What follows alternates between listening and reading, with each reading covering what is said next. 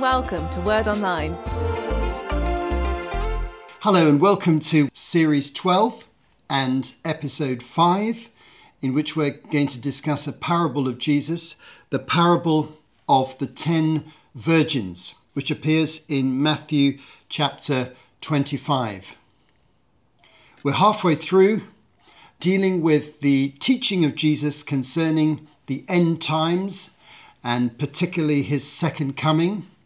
We've been following the story as described in Matthew chapter 24. There are parallel passages in Mark 13 and Luke 21, and we've used some material from Luke and have thought through the implications of how those three connect together. But Matthew's account is the fullest, and generally in my teaching I'll go with the fullest account where we have parallel accounts of any event or teaching in the Gospels. So we've been in Matthew chapter 24. And it's good just to remind ourselves of the wider context, because we are in the last week of Jesus' life, a week in which many dramatic things have already happened.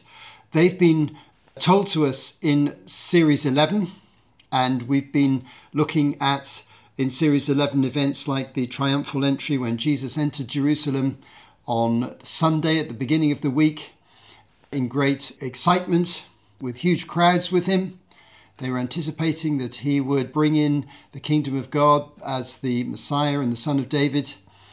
They even thought he might overthrow the Romans and reform the temple practices and bring peace and blessing to the whole nation. Then on Monday, Jesus confronted the religious authorities by going into the temple, which was their stronghold, the center of their activities, and he challenged their market trading activities by turning over the tables of the market traders who were exchanging coinage and buying and selling animals and birds for the sacrificial system as the pilgrims came to pay their temple tax and to make their animal sacrifices.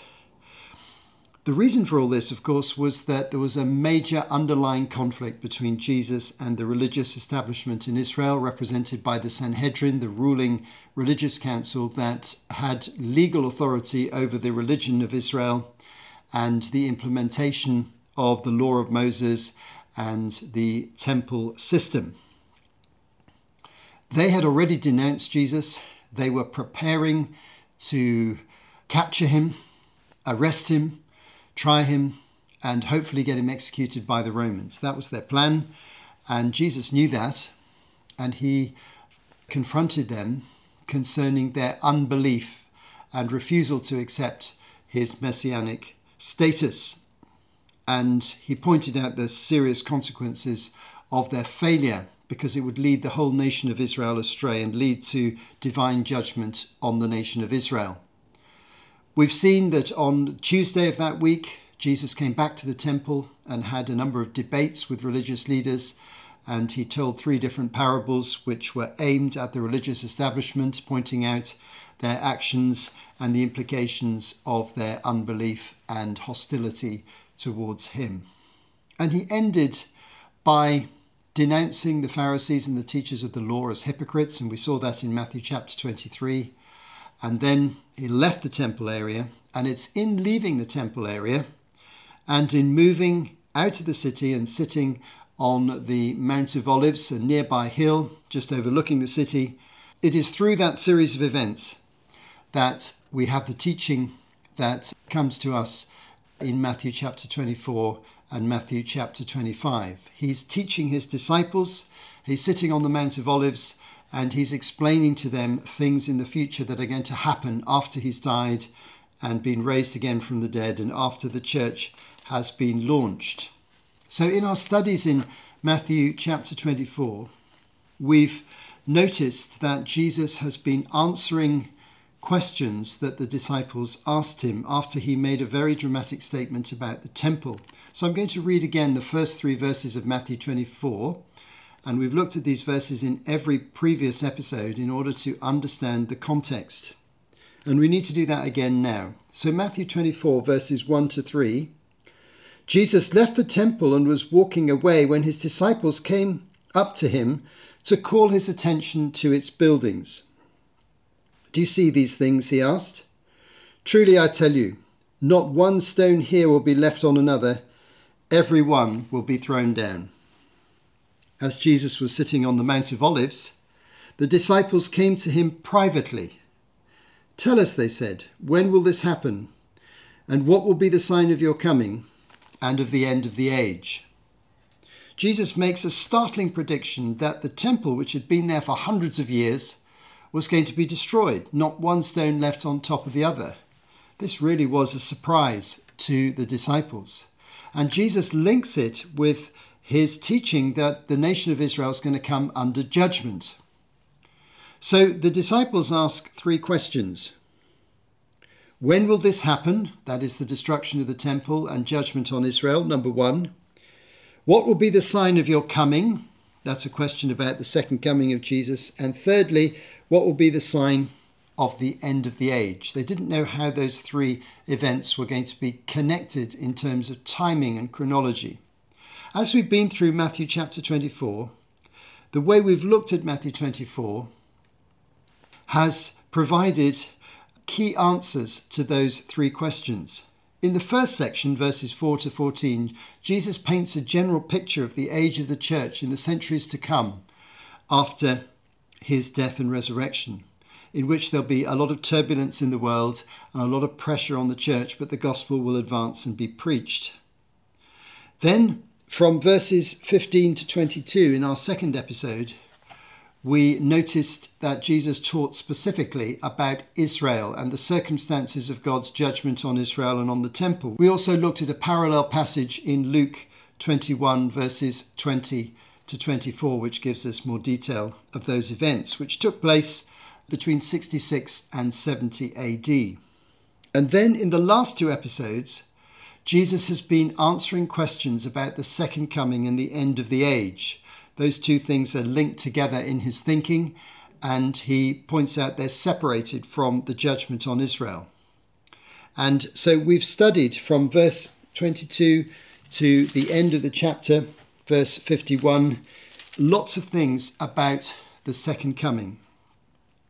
We've found out that the second coming is a very public event. Jesus is going to come in glory and power and majesty.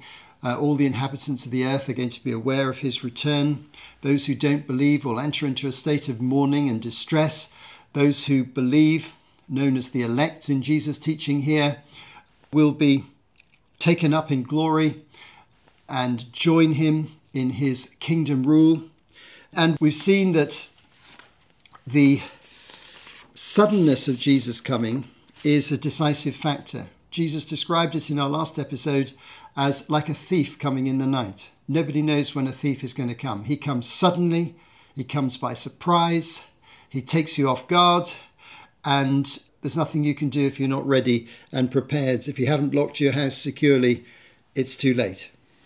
And then he went on to speak of in a parable about a household where the master handed over the direction of the household, the management of his large and rich household, to a senior servant. And he gave him management of all the other servants, all the procedures of all the house, everything that was done. The master gave him the responsibility for organising it all. Then if he went away, the question was, would the steward continue to look after the household, or would he be selfish and exploit the other servants and spend his time drinking and wasting time and money? And the implication is that when the householder comes back, you need to be ready for him. Now that introduces themes that we're going to look at in more detail in Matthew chapter 25, where the themes of faithfulness and readiness are very important. It's such an important issue that Jesus tells 4 different parables around the themes of faithfulness and readiness. One of them we've already looked at, the parable of the faithful steward, which appears in Matthew chapter 24, verses 45 to 51. We saw that in the last episode. But there are now 3 more parables, and we're going to spend 3 episodes looking at these parables. Today we're going to look at the parable of the 10 virgins. And in the next episode, the parable of the bags of gold. And then we're going to look at the parable of the sheep and the goats. They're all around similar themes. They're all very vivid. They're all very powerful. And they all emphasize readiness and faithfulness.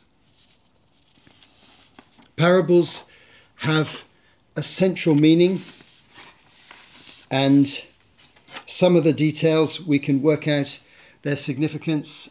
Some of them are a bit allegorical and some of them aren't. We're going to focus in this parable mostly on the central meaning. Jesus tells a very vivid story, and it's a story about a wedding. And a wedding in Israel was a very important event. And the readiness of the community for that event was vital. It was a community event, and if you were in a village, virtually everybody would be caught up in this event and participate in it. And there were several stages to the wedding and the marriage process, and often the overall event would last a number of days.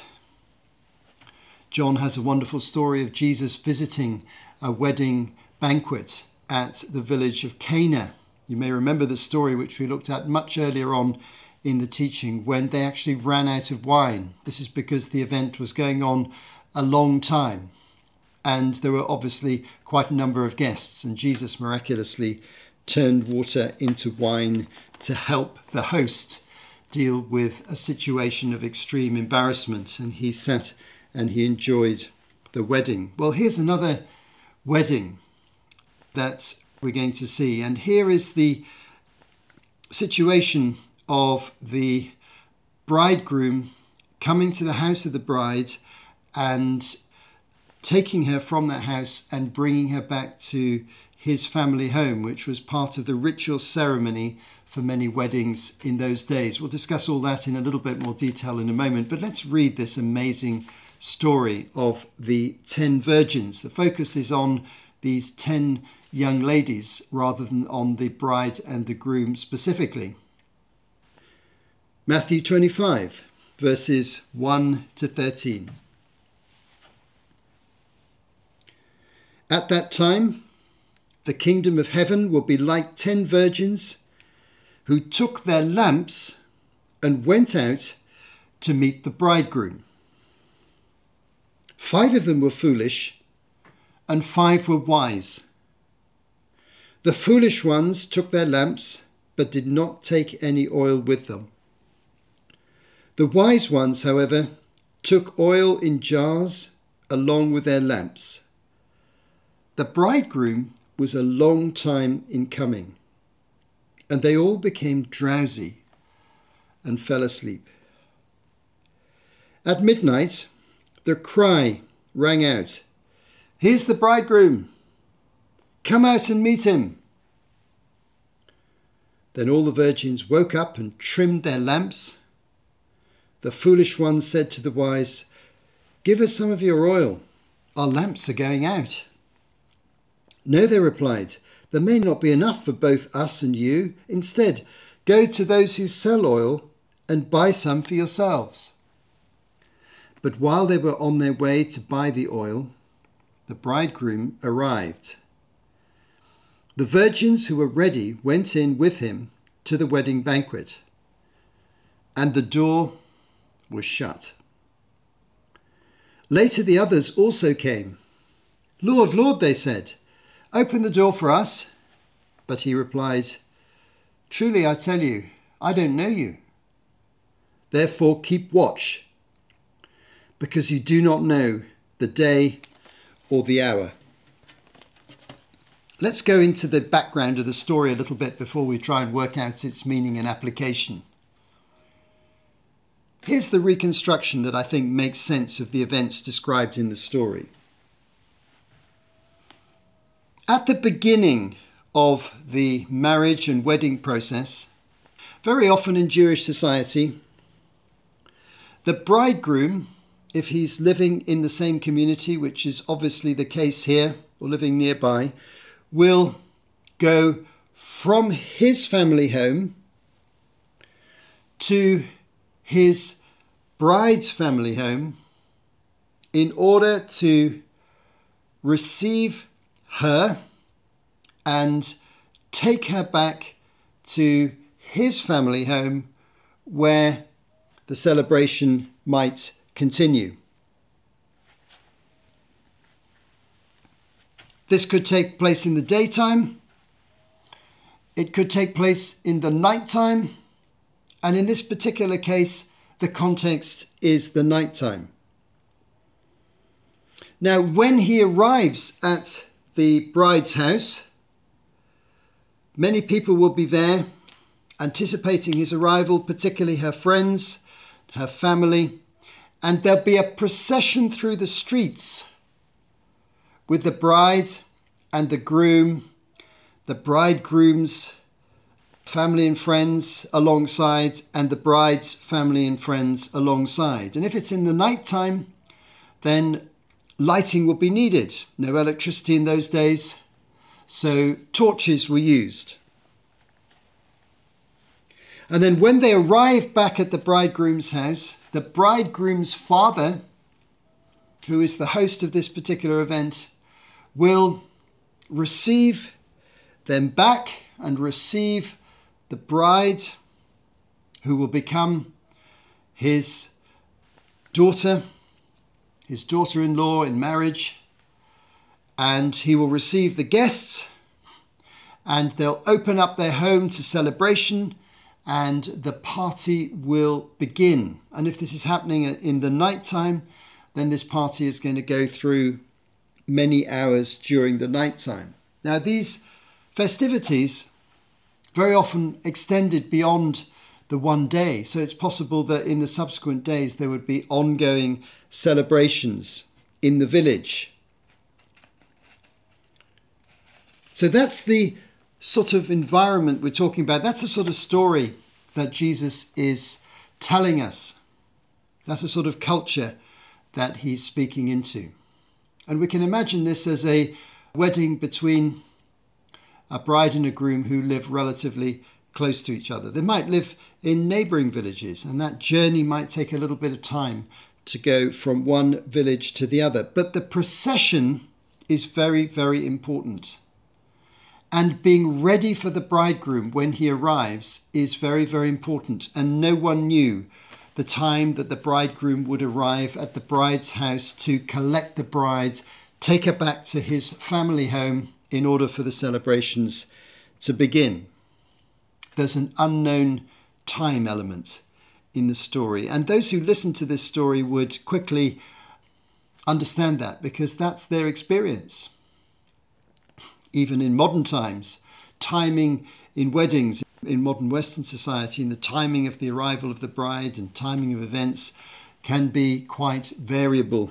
And this can be a matter of interest in that particular event. But in ancient Jewish society, there was a considerable variation likely to happen. You had to be ready. The story starts by saying, at that time. What is that time? That time is the time of the second coming. The topic of Matthew 25 is the second coming. The second half of Matthew 24 has dealt in detail with some formal teaching about the second coming, how it will happen, what is to be expected. But now we're talking about readiness and faithfulness until that time comes. And the story here is easily applicable to Jesus, because the idea of him being the bridegroom is an idea that's already been stated in earlier parts of the Gospels. For example, John 3, verse 27 to 30, John the Baptist states, "A person can receive only what is given to them from heaven. You yourselves can testify that I said, I'm not the Messiah, but I'm sent ahead of him. The bride belongs to the bridegroom. The friend who attends the bridegroom waits and listens for him and is full of joy when he hears the bridegroom's voice. That joy is mine, and it is now complete. He must become greater, and I must become less. John here likens himself to the friend of the bridegroom. And he, as soon as the bridegroom appears, then he needs to fade into the background. And he likens Jesus to the bridegroom. Jesus himself uses a similar statement in Matthew 9, verses 14 and 15. Then John's disciples came and asked him, "How is it that we and the Pharisees fast often, but your disciples do not fast?" Jesus answered, "How can the guests of the bridegroom mourn while he is with them? The time will come when the bridegroom will be taken from them, then they will fast." Again, Jesus likening himself to the bridegroom. So it's not difficult to see how this story connects with other themes of Jesus' teaching. We know who the bridegroom is, but who are the virgins? Who do they represent? Are they the bridesmaids? No, I don't think they are. They're not stated as such. They are implied to be female, unmarried friends of the bride-to-be. They are gathering together in the bride's house to be with her in that time in preparation for the bridegroom coming, and to be ready to join the procession that will go from her house back to the bridegroom's family home. They are unmarried women from the village or community who were invited guests and friends of the bride. What's the significance of the oil? Well, it's dangerous to allegorize too much here. The oil is what is needed practically for them to be ready. Some have likened it to the Holy Spirit, but it doesn't actually say that, and we don't need that meaning for the parable to have its full effect. So looking at the details, if the 10 virgins are the bride's friends, what is the difference between the wise and the foolish virgins? Well, let's go back and think about the torches or lamps. Probably they were wooden poles with wicks on them that were dipped in olive oil and then set alight. That was a standard way of providing yourself with a torch in the communities of the day. So those wooden poles with wicks on needed a significant supply of olive oil. Olive oil is the vital commodity here. And the wise virgins had made a decision that because they didn't know when the bridegroom was going to come, they didn't know how long the evening was going to be, they didn't know how long their torches were going to need to burn, they didn't know how much oil they would need, that they would take a large supply of olive oil. So they bought olive oil specially, took a large supply and brought it to the bride's house, and their torch could be burning in the house if needed or in the garden, and they'd still have more oil so that whenever the bridegroom came, there would be a reserve supply of oil. They could dip their torches in and go on the procession. The foolish virgins, the unwise virgins, just took a minimal amount of oil and their torches started going out because they hadn't thought about the time. They hadn't really thought about the event. They hadn't prepared themselves. They were approaching this whole thing in a very casual way. And it so happened that the bridegroom came later than they expected, at midnight, right at the end of the day. They'd fallen asleep. They'd run out of oil. And the procession was starting immediately. Everybody in the household was preparing to go across through the streets from one place to the other in the procession, and they did not have their torches ready because they had no oil left. Now, obviously, they tried to get some off the other virgins who said, no, we haven't got enough to share, you'll have to go and buy some. They knew people who sold olive oil because there's always somebody selling olive oil in any ancient community, and they went to try and knock them up in the middle of the night. But while they were doing that, the procession started out, and the procession got all the way to the bridegroom's family home, and everybody went in for the feast and the celebrations, and the doors were closed. And the celebrations were continuing and were in full action by the time they arrived and knocked on the door. But they weren't allowed in. They hadn't been ready. The doors were closed before the foolish virgins arrived, and they're shut out permanently. It's quite a vivid story and would have had a big impact on the listeners who had experienced these kind of weddings in their villages and towns regularly. So what reflections can we make? What lessons can we draw from this particular parable? The only difference between the wise and the foolish virgins was readiness. 5 were ready and 5 weren't. 5 were considering the implications of being ready for an event which they couldn't pin down in terms of time. They didn't know when it was going to happen. So they were in it for the long haul. However many hours they had to wait at their friend's house, they had enough oil. They were ready for the procession whenever it took place. The others were not ready. So the application to us is that the second coming should always be in our minds. It is a certainty. We don't know when it's going to happen, but we do know that it is going to happen. And we should adopt the approach of being ready, of being committed for the long haul, committed for our whole lives to follow Jesus Christ, be ready in case he returns at any time. And if he hasn't returned by the end of our lives, then we have fulfilled a faithful life. We should not be deceived by the fact that the second coming has been, from our point of view, delayed. It's been delayed 2,000 years since Jesus spoke these words. But its certainty is as great now as it was then. We know that not even Jesus knew the timing of the second coming. And therefore the fact that we don't know when it's going to happen really doesn't matter. What matters is the quality of lives we live. We want to live lives so that if he was to return tomorrow or the day after or next week or next month, we'd be ready, we'd be found faithful as disciples of Jesus Christ.